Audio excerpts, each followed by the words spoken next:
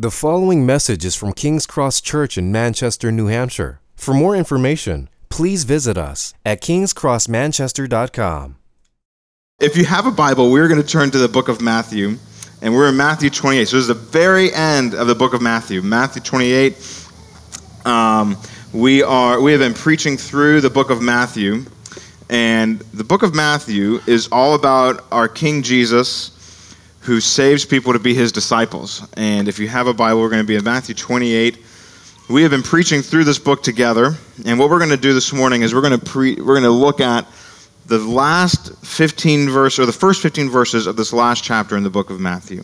So we're going to read those for us, and then we're going to pray, and then we're going to talk about what this resurrection of Jesus from the dead means for us in our lives together. So let's read Matthew 28, starting in verse 1. Now after the Sabbath, toward the dawn of the first day of the week, Mary Magdalene and the other Mary went to see the tomb. And behold, there was a great earthquake, for an angel of the Lord descended from heaven and came and rolled back the stone and sat on it. His appearance was like lightning, and his clothing white as snow. And for fear of him, the guards trembled and became like dead men. And the angel said to the women, "Do not be afraid, for I know that you seek Jesus who was crucified. He is not here, for he is risen. As he said, come, see the place where he lay. Then go quickly and tell his disciples that he is risen from the dead. And behold, he is going before you to Galilee. There you will see him. See, I've told you."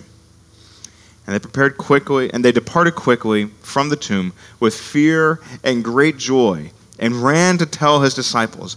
And behold, Jesus met them and said, "Greetings." And they came up and took hold of his feet and worshipped him. Then Jesus said to them, "Do not be afraid. Go and tell my brothers to go to Galilee, and there they will see me." While they were going, behold, some of the guard went into the city and told the chief priest all that had taken place. And when they had assembled with all the elders and taken counsel, they gave a sufficient sum of money to the soldiers and said, "Tell them, his disciples came by night and stole him away when we were asleep. And if this comes to the governor's ears, he will be satisfied. We will satisfy him and keep you out of trouble." So they took the money and did as they were directed, and this story has been spread among the Jews to this day. Let's pray. Father, as we look at this together, this extraordinary moment of the resurrection of Jesus, we pray you would help us to know what this means for our lives now. It can feel so far away and so outlandish, but we pray that our lives would be shaped around this man who was dead and whose lungs filled with air again, and that he might breathe new life in us today. So I pray this all in his name. Amen. I don't know if you guys know what the term, what an unfunded mandate is. Do you guys know what an unfunded mandate is? Does that make sense at all? Does anybody know what that phrase is? It's this kind of phrase that comes up around kind of government operations where they will make a mandate of what you need to do. You must do this to be in compliance with some regulation. But they don't give you any money or funding to make it happen, right? They kind of change the standards, and then they don't give you anything to help you meet those standards. Kind of like when you were a kid, or if you're a kid and your parents say, "Go clean the car," but they don't give you any cleaning equipment, they don't give you the keys to the car, they don't give you anything to help you make that happen. Like you're somehow supposed to break in the car and clean it and then make it better without any help at all. That's what an unfunded mandate is. And when we get to the end of the book of Matthew, this idea of an unfunded mandate is kind of creeps to the surface at the very end of the book, because all through the book, as we've been looking through the book of Matthew, I think we've started about a year ago. Jesus has been laying out, what does it mean to be his disciple? What does it mean to live in his kingdom? What does it mean to be like him and to join his grace and mission in this world? And what does it mean? So we looked at Matthew, the Sermon on the Mount at 5 to 10. That was all about the Sermon on life in the kingdom. What is it like to live in his kingdom? And then from 11 to 16, we looked at this whole section in the book of Matthew was about the demands of Jesus, where if he's the king, he's the one calling the shots, and what is he demanding of us? And we saw that some of those demands were simple, like, love me, take up your cross and follow me. Those aren't very easy things to do. And then we looked at the middle of the book of Matthew where it talks about what does it mean to be a life of disciples together, right? A bunch of weird people who are trying to love Jesus together. How do we do that? And he kind of laid out, what does the life of the family look like? And then here we are at the end of the book of Matthew, seeing all of that is said as the king who is the true king and the last real king develops and establishes his kingdom. And here we get to the end of this book, and it's like, okay, if that's what Jesus is laying out, how does that happen? How do we do that? Where's the power and energy coming from? Because if anybody is like me, I feel like overwhelmed and exhausted and unable to do much, most, or any of what Jesus has laid out for us in his book and his commands. So the question is our discipleship this unfunded mandate? Well, that's where we get to the end of the book of Matthew, and Jesus is not dead in the grave. He comes alive again. Right here, we have in this book all these demands about what does it mean to be a Christian, what does it mean to be a disciple. Yeah, those are all real hard and true, and being a disciple is not always exactly the most fun thing. But it is intended to be shaped around the person of Jesus, because our sin and all of our problems are taken care of when he dies in our place on the cross. He breathed his last breath out of love to die and save us. And then when he rises from the grave, he gives us his righteousness. He gives us his position with him. He gives us all the good things about him. And now when he breathes in this first breath of air, and right, can you imagine with me, what the story is about is a dead corpse. I don't know if you guys have ever been to a funeral for a family member or somebody. A dead corpse breathing in air. I mean, we just had Halloween, right? How many people get freaked out by going to like the haunted houses or whatever, and people like zombies coming out from the corners, right? There's not zombie Jesus, just so you know, right? This is resurrected, new life Jesus. And what does that mean for our lives? How does that empower and strengthen and change the very direction of our lives? Right? That's what this last chapter of the book of Matthew is all about. Because as Jesus rises from the grave and breathes in life again, the triumphant king gives new life to his disciples. That's the main point of this whole chapter, or at least the section that we're looking at. The triumphant king gives new life to his disciples. That's what this is about. So what we're going to do is we are going to look at this chapter, and this is not going to be necessarily like a typical way we do our sermons, because the typical way we would do our sermons is we kind of like break up the passage into 3 or 4 sections and look at this. But because this is the cataclysmic moment of the resurrection of Christ, this is the thing that changes everything about our lives into Christ, we are going to have a 15-point sermon this morning. And so, Jay, we don't have slides going up for this, do we? Okay, we do? Great. Next slide. So we're going to look at 15 ways we experience the explosive power of Jesus' resurrection. Just so you know, this is going to be like a 2-hour sermon. We're going to bang through these real fast, all right? We're just going to plow through these because this chapter is just chock full of life, of what Jesus' resurrection does in the immediate moment for his disciples. And this is what he is doing in our lives right now. So, right, kind of like when a bomb explodes, you got all the shrapnel that goes everywhere. We're just going to kind of pick up the pieces and say, okay, how do we see the resurrection of Jesus changing our lives today? So the first way we see this is actually to kind of borrow from the last chapter is our tombs are borrowed, right? How do we experience, how does this change our lives? Our tombs are borrowed, right? I don't know if you remember this moment from the death of Christ. Right, verse 51, chapter 27, and behold, the curtain was torn in two, right? He had died. The presence of God was unleashed in the world. In verse 52, the tombs were opened, and many bodies of the saints who had fallen asleep were raised. And coming out of the tombs after his resurrection, they went into the holy city and appeared to many. Right? The exact moment where Jesus dies for our sins, the exact moment.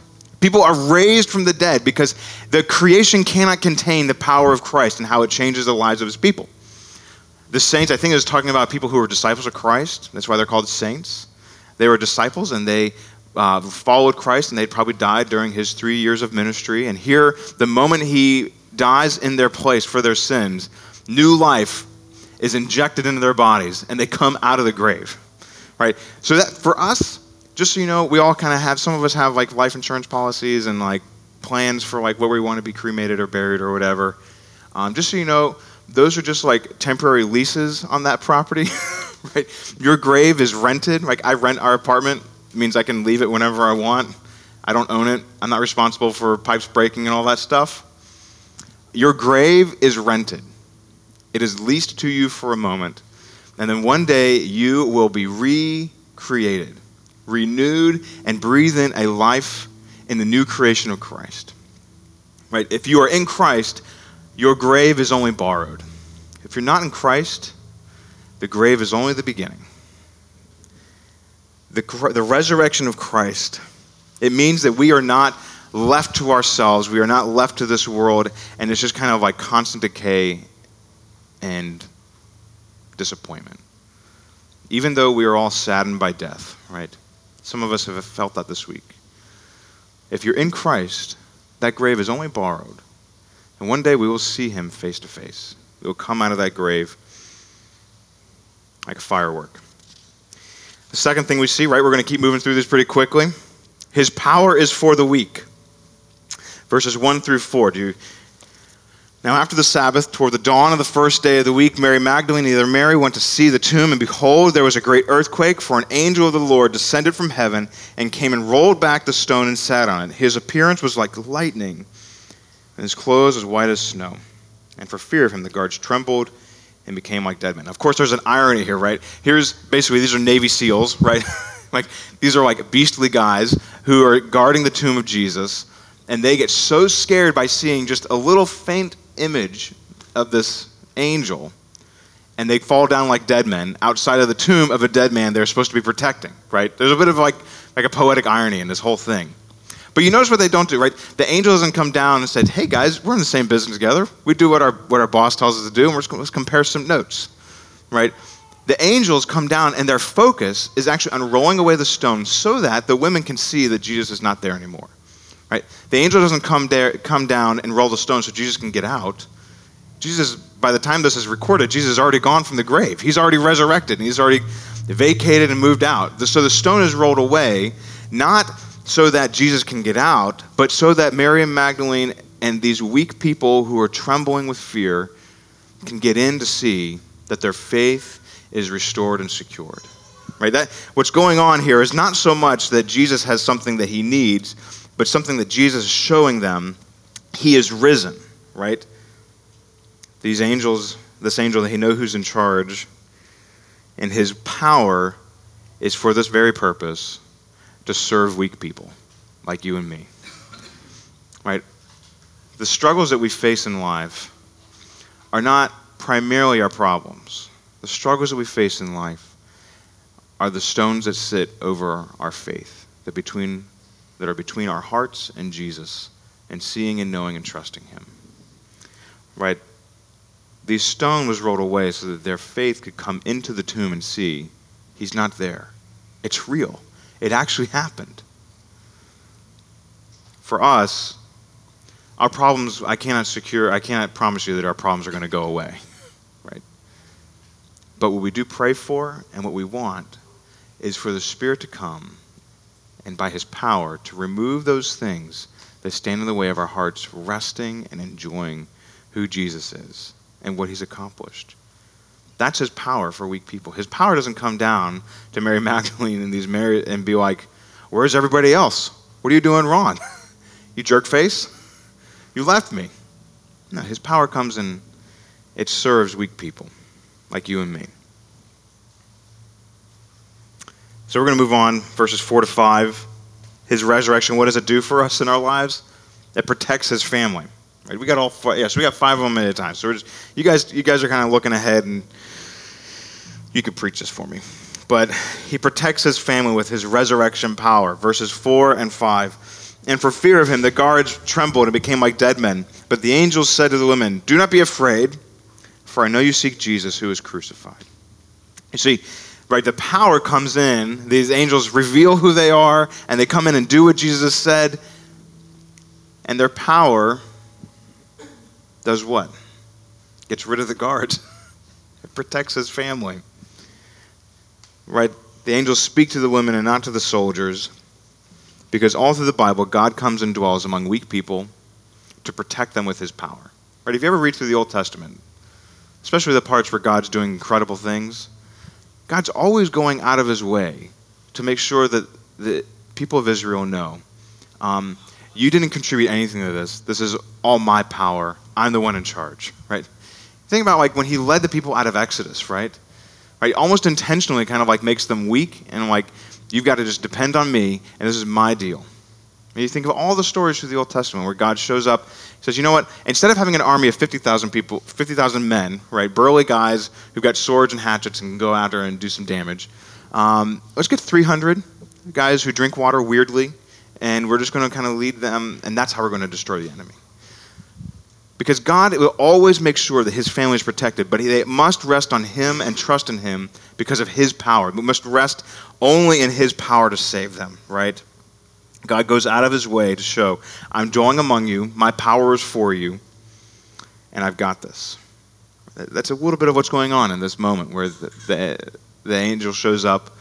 Power is for the weak women. Pick up in verse 6. Fourth thing we see is his promises are absolute, right? I love this. I don't know if you guys, how much you dwell on this passage, but verse 6, this is the angel addressing the woman. He is not here. He is risen. As he said, come see the place where he lay. Right? That's what we're picking up on here is he has risen as he said, right? This is something that Jesus says all through the book of Matthew at the end here. So he says it 3 times. Verse 16:21, Jesus says, 16:21, for that time Jesus began to show his disciples that he must go to Jerusalem, that just happened, suffered many things from the elders and chief priests and scribes, and be killed, on the 3rd day be raised. Right? And he says this 2 more times through the book of Matthew. And so it's kind of ironic that the disciples, like, they've heard Jesus say this, and they're always kind of like, Jesus, no, you can't go die. That's a bad business plan, Jesus. Right? But Jesus is like, no, I'm going to go die in your place. It's going to happen, but I'm going to be raised on the 3rd day. But they forget that last part. They've forgotten it. Often when we look at the promises of God, we forget that they are in God's time and God's way. And we kind of forget. We're like, God, you said you were going to take care of my problems. You're going to take care of my enemies. You said that you were going to provide for me and help me and heal me.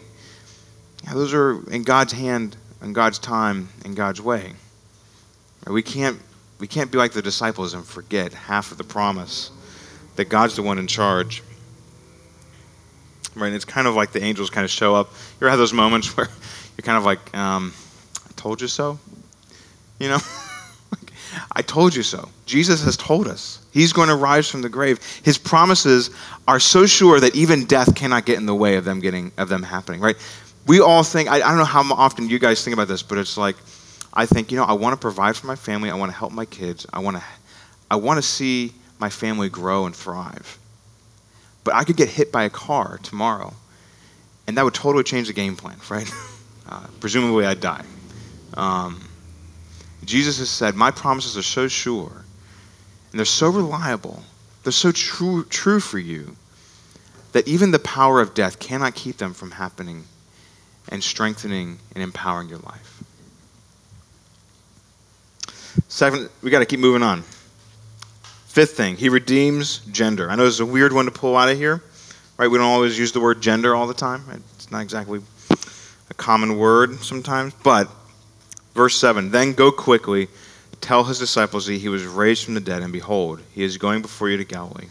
There you will see him. See, I have told you. What I'm picking up here is not so much of what's said directly in verse 7, but who it's said to.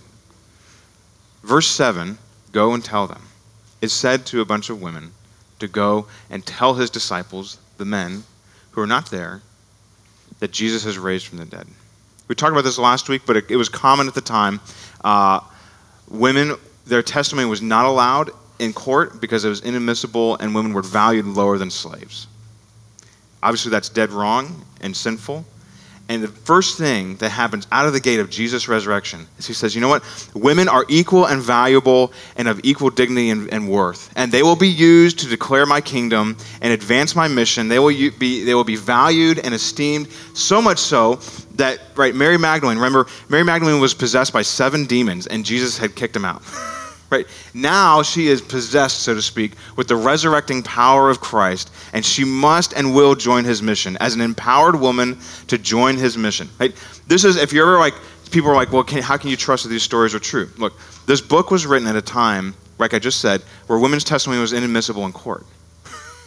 So here's a story that says the very first witness of the resurrected king were at least one, if not multiple women, who then went and told the guys who were so scared they couldn't show up. They were hiding off in a corner, right? The point of this is to say, not that men and women have the same roles in life. Men and women have very different roles, and that's fine and valuable and beautiful.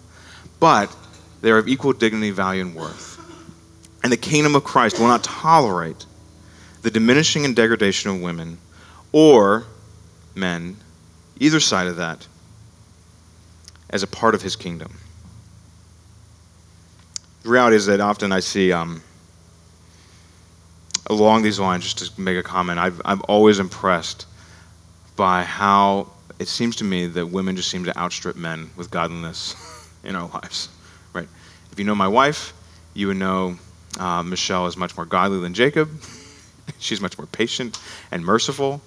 She doesn't go on angry rants or tirades or gets depressed or anything like that. She's just cool waters. Michelle is just much more godly than I am. But God has redeemed us so that we benefit and grow from each other. That's kind of what's going on here. You guys track with me? All right. We're going to move on. Verse 7 again. His renewing mission is for his community. Right? There's a lot of things that are going on here. Right? There's all these different powers, and all the ways with the resurrecting power is just exploding on the scene. And I don't know if you picked up on this in verse 7 as well.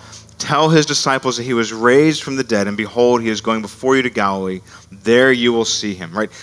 What's going on here is that these weak and cowering men will be told of the resurrection of Christ by these women of faith, and they will all, both men and women, join in his mission to seek and save the lost. Right? His first moment is to say, go and tell them this has happened. I've been raised from the dead, and then just tell them to keep going. Like, we're going to go meet at Galilee, and we've got a mission to do. This is called the mission of God. It's the Missio Dei. This is what's God's mission from the very beginning of the Bible. God is always pursuing his people and telling his people, here's where I'm going and what I'm accomplishing, and I want you with me.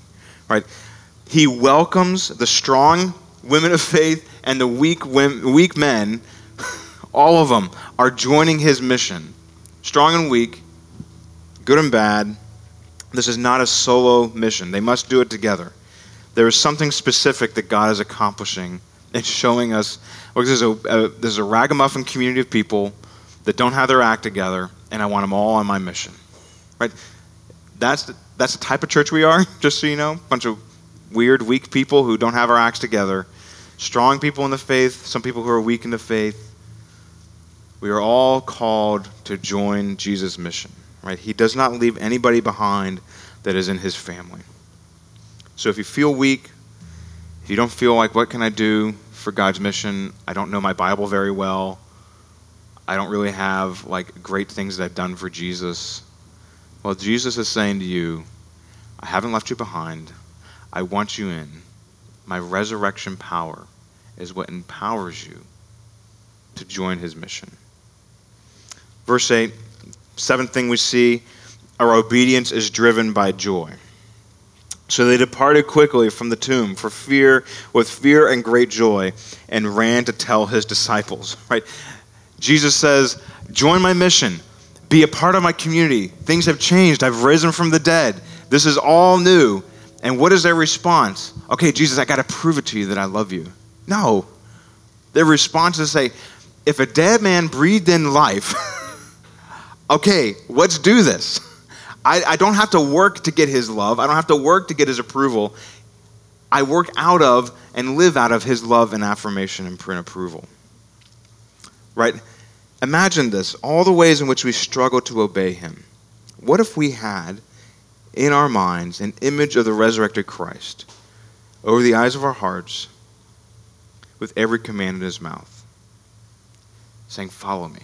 Right? What if we had this image of the resurrected Christ who has conquered sin and death and Satan, standing before us in our minds when he says, love your enemy as yourself. Give mercy to those who hurt you. Pray for the needs of your community. Things that are hard, bear with those who are hard to bear with.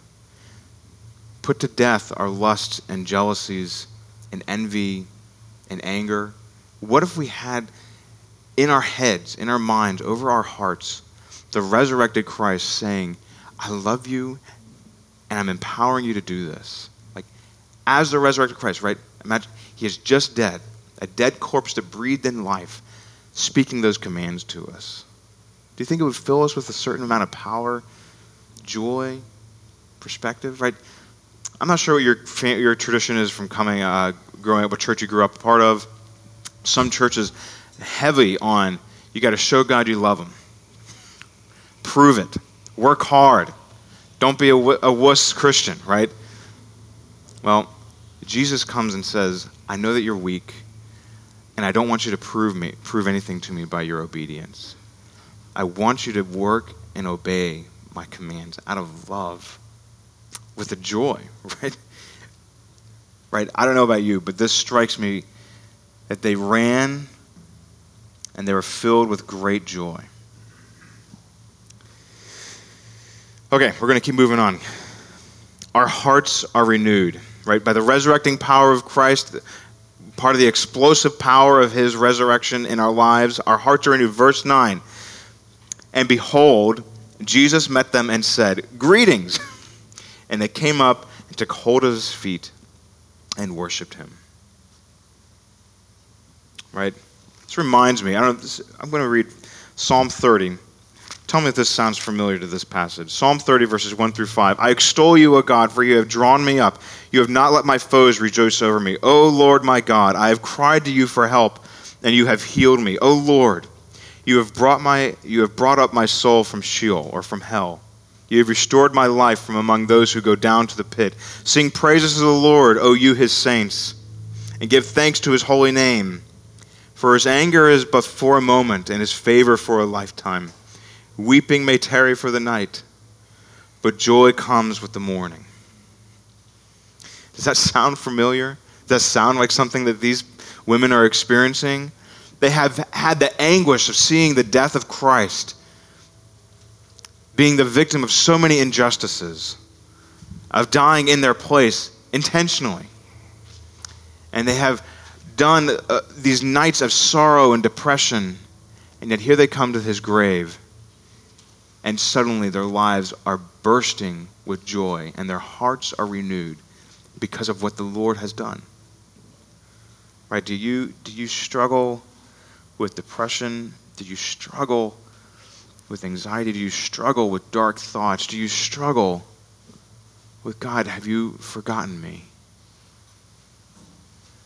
Look to the cross and resurrection of Christ, where he died in your place, under the frown of God, so that you could live each day under the joyful smile of God, to renew your hearts with his very presence among us every day. That is what Jesus is accomplishing here. This is the first thing that is accomplished in their lives. Their hearts respond, right? They respond with, Jesus, yes! Renewed in who you are, not because of anything that, right?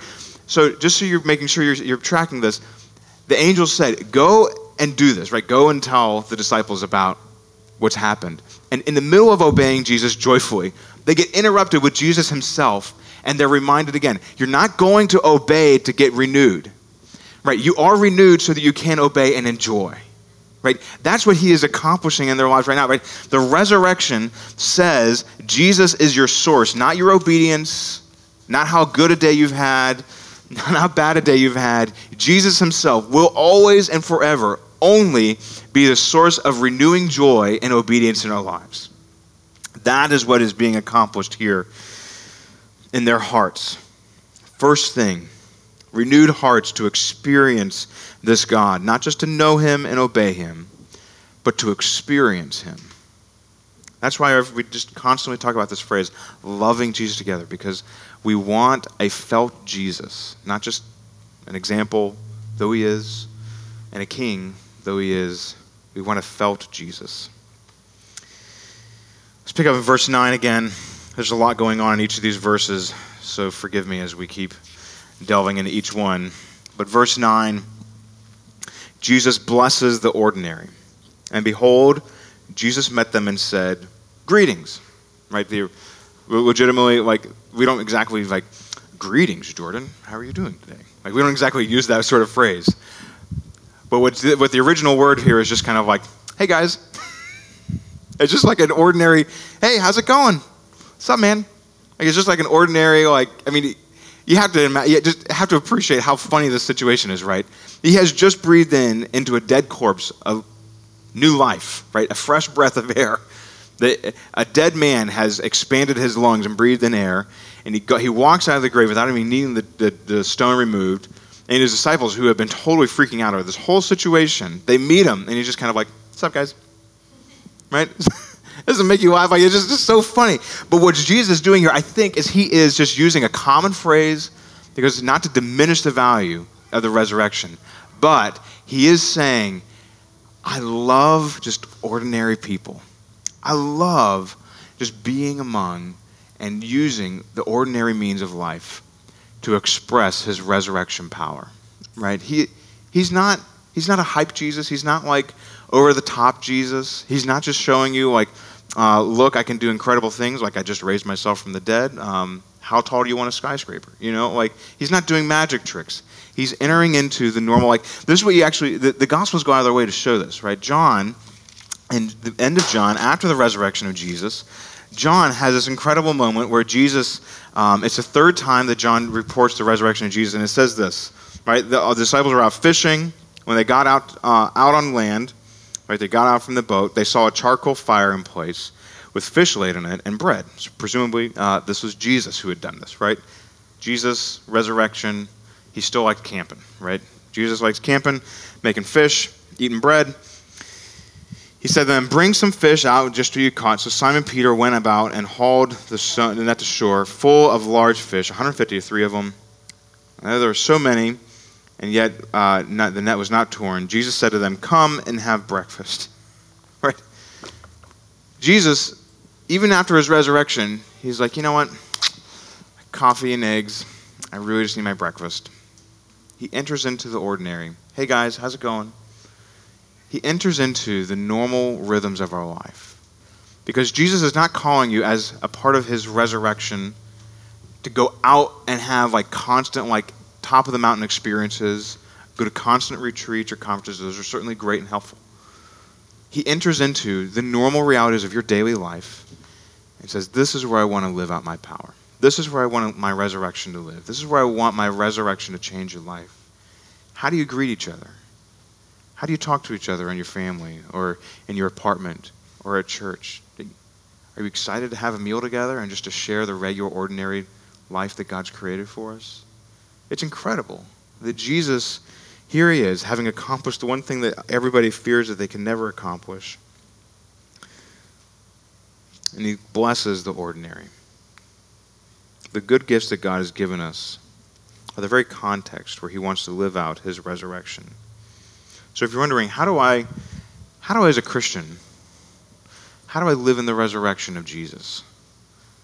Make your breakfast, care for those around you, say hi, and greet the people that Jesus died to save and rose from the grave so that we could be renewed day by day in his presence and joy. All right, this is why we do our missional community groups. A part of it is we don't just kind of get together because we want to get Christians together and we want to have our holy huddle and talk about how bad everybody else is.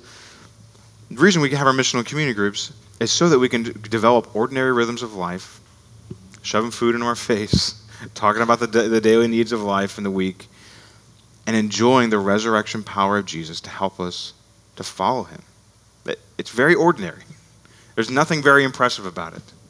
But there is an incredibly impressive and extraordinary king who loves to bless the ordinary.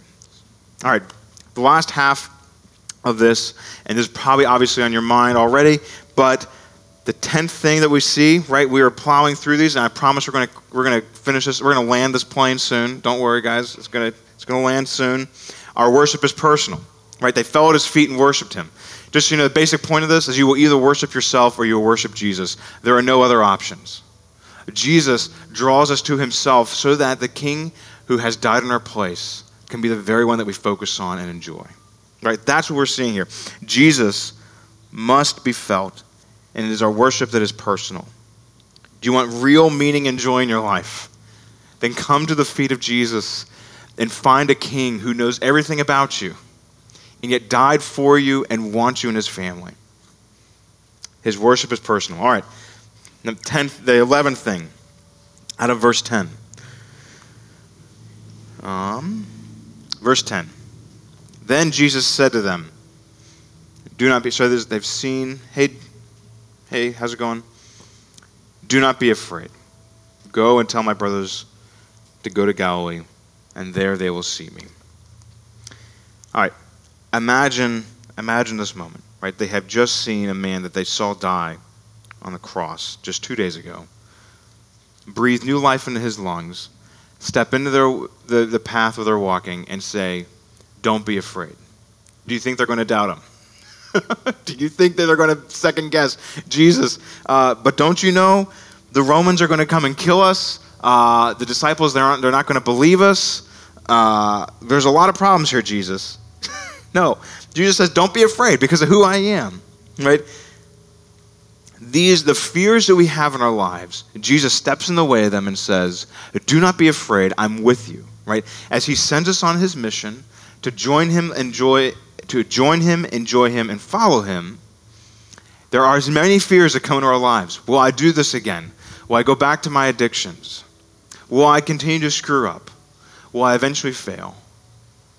What if people find this out about me? Number of fears. And Jesus steps in the way of that and says, do not be afraid. Everything's different because I'm here. Not because of anything in you, but because of me. Right? This doesn't mean that we have to be dumb about the temptations that we face in life. Right? If you're struggling with addiction, you need to be going to your AA, NA, celebration recovery meetings, because that's a way in which we've put those things to death. Right? If you struggle with how we do relationships or finances or whatever, involving the community in our lives helps us to be able to walk wisely, right? So it's not just saying, like, don't ever be worried about and be foolhardy. But it does say to the deepest fears of our lives, do not be afraid. Like, for me, I'll tell you, one of the big things in my life that is a constant on my mind every week is that maybe like you, I see week after week, one pastor after another just drop out. Moral failing, doing something he shouldn't be doing, fails out of ministry, crushes not only his family, but does damage to the church. I'm constantly afraid. 30 years down the line, I'm going to lose my grip. I'm going to do something stupid and sinful. It's going to destroy everything in my life. It's a constant fear of mine. I had a friend of mine bring this dynamic up to my attention and say, you know what? You are being controlled by fear and letting fear drive your obedience rather than love. This is what the Bible talks about, right? You throw up this verse, 1 John 4, 18 and 19. There is no fear in love, but perfect love casts out fear. For fear has to do with punishment, and whoever fears has not been perfected in love. We love because he first loved us. This is John playing out this whole dynamic, right? Jesus steps in our way and says, don't follow me, don't live with me, don't obey me out of fear, because you're going to get whacked. Love me and follow after me, and that will cast out the fears of your lives. All right, we're going to pick up because we got to keep moving forward. His family is for the weak. Verse 10, right? Did you pick up on this? Do not be afraid. Go and tell who? My brothers. Right? These are the disciples who had just disobeyed him, who had just forsaken him. One of them committed suicide because he was so ashamed of what he'd done. The other one was so foolhardy and said, I will never disown you.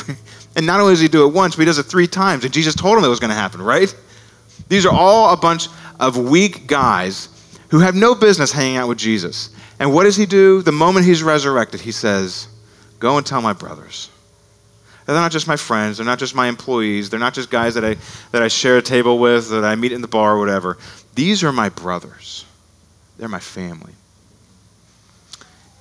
which I think gives us a bunch of hope because if you're anything like me, feeling overwhelmed with life, unable to keep your life together, unable to get ahead, maybe you're a weak person like me, and you need a compassionate Jesus who says, you know what? You're still my sister. You're still my brother. I want you in my family. Verse 10 again, 13th thing we see here. Then Jesus said to them, do not be afraid. Go and tell my brothers to go to Galilee, and there they will see me. This is maybe one of the more incredible things, is that Jesus doesn't just want to use them. He doesn't want them to be a part of his family, but he wants to see them face to face. Have you ever had somebody who's betrayed you and hurt you in a way that you're just kind of like, if I saw them, I'm going to punch them in the throat? Anybody like that? Right? Jesus has every right to treat his disciples that way. Jesus says, I want them to see me, and I want to hug them, and I want them to be with me. Right? And it's not just because he wants them to be around, because he wants them to be changed by who he is. Right? Let's throw up this last verse here. 1 John 3:2, beloved, we are God's children now. Right? This is what we just talked about, God being God's family. And what we will be has not yet appeared. So there's something that's happened in us now, something that's going to happen then. But we know that when he appears, we shall be like him, because we shall see him as he is. There is a power in the very presence and sight of Christ that we see by faith now in our hearts, and that we long for, and that when we see him, he will break the sky open and descend down to a bunch of weak people who are trying to obey him, doing their best to follow him in Manchester, and to be faithful disciples here, and our eyes will see him. And our entire being will be transformed into something kind of like what we got, but better, and something we can't even imagine, because he wants us to see him and to know him and to be with him and to be like him. Right? That's what he's holding out for the disciples. Guys, I want you to get a foretaste of what's going to happen. I want you to get a little sample or an appetizer of what that's going to be like. So they're going to see him in Galilee. But guys, I want you to know the real thing. I want you to be renewed and changed. All the brokenness, all the weakness, all the failures, all the sins, all the things that we think should keep us from him, all of those things, Jesus wants us, how does he want us to get rid of them? Not by doing our rosary beads, not even by coming to church, but by seeing him face to face. That's how he wants to fully heal and redeem and restore us. Right? This triumphant king gives us new life, not in some way outside of him, but always in and through him. All right, I know you guys are watching your clocks, and we got to finish this up. His history, verses 11 to 15, right? This is the great report that goes out and says, Jesus, he wasn't raised from the dead. His disciples came in at night, and somehow a bunch of carpenters overpowered Navy SEALs and the Green Berets, and they got them out of the way, rolled the stone across the tomb, pulled out his dead body, and stole it, right? The point of this whole story is to say, look, this is not surprising, and it's been happening all through history. People are always trying to undermine the story of Jesus. It never works. He is the axis of history. Everything revolves around him, right? This story, actually, the early church stories go that this report about this, how his body had been stolen, existed up in about 200s. So about 150 years after Jesus was resurrected, this story was still being passed around. 15th thing that we see, and we'll end with this. The enemy's lies never win, right? These lies actually, if this whole story about the resurrection of Jesus was a whole fake, you typically don't record the source material for the people who are trying to undermine your story, because their lies never win, right? Jesus, in the end, if you want a summary of the book of Revelation and the end times and all that stuff, it's these two words: Jesus wins. That's the king is triumphant, and he will always win. These lies never win. The lies in your life that are trying to undermine your obedience to Jesus, your joy in Jesus, your ability to follow him and join his mission, all of those lies, Jesus looks at them and says, get out of here. He wins, and he will give you new life in him. Right? This is a strong statement because Jesus does not tolerate lies trying to undermine his people following and knowing him. Those things actually make him angry. He will win. He will fill your heart with his love. He will help you to follow and obey him. So how do we, just as a church, how do we begin to live in this and apply this? I just want you to think of this. The people that sit in this room right now, people next to you, whether you like them or not, whether they're your favorite people or, not your favorite people, I love all of you the same, just so you know. But Jesus looks at each one of us and says, I went to the cross for this person. All the dark baggage and sin in their lives, I went to the cross for that. I died for the wrath of God under that, for this person, so that they could experience my resurrection power. We have no right complaining and condemning what God has redeemed in our church.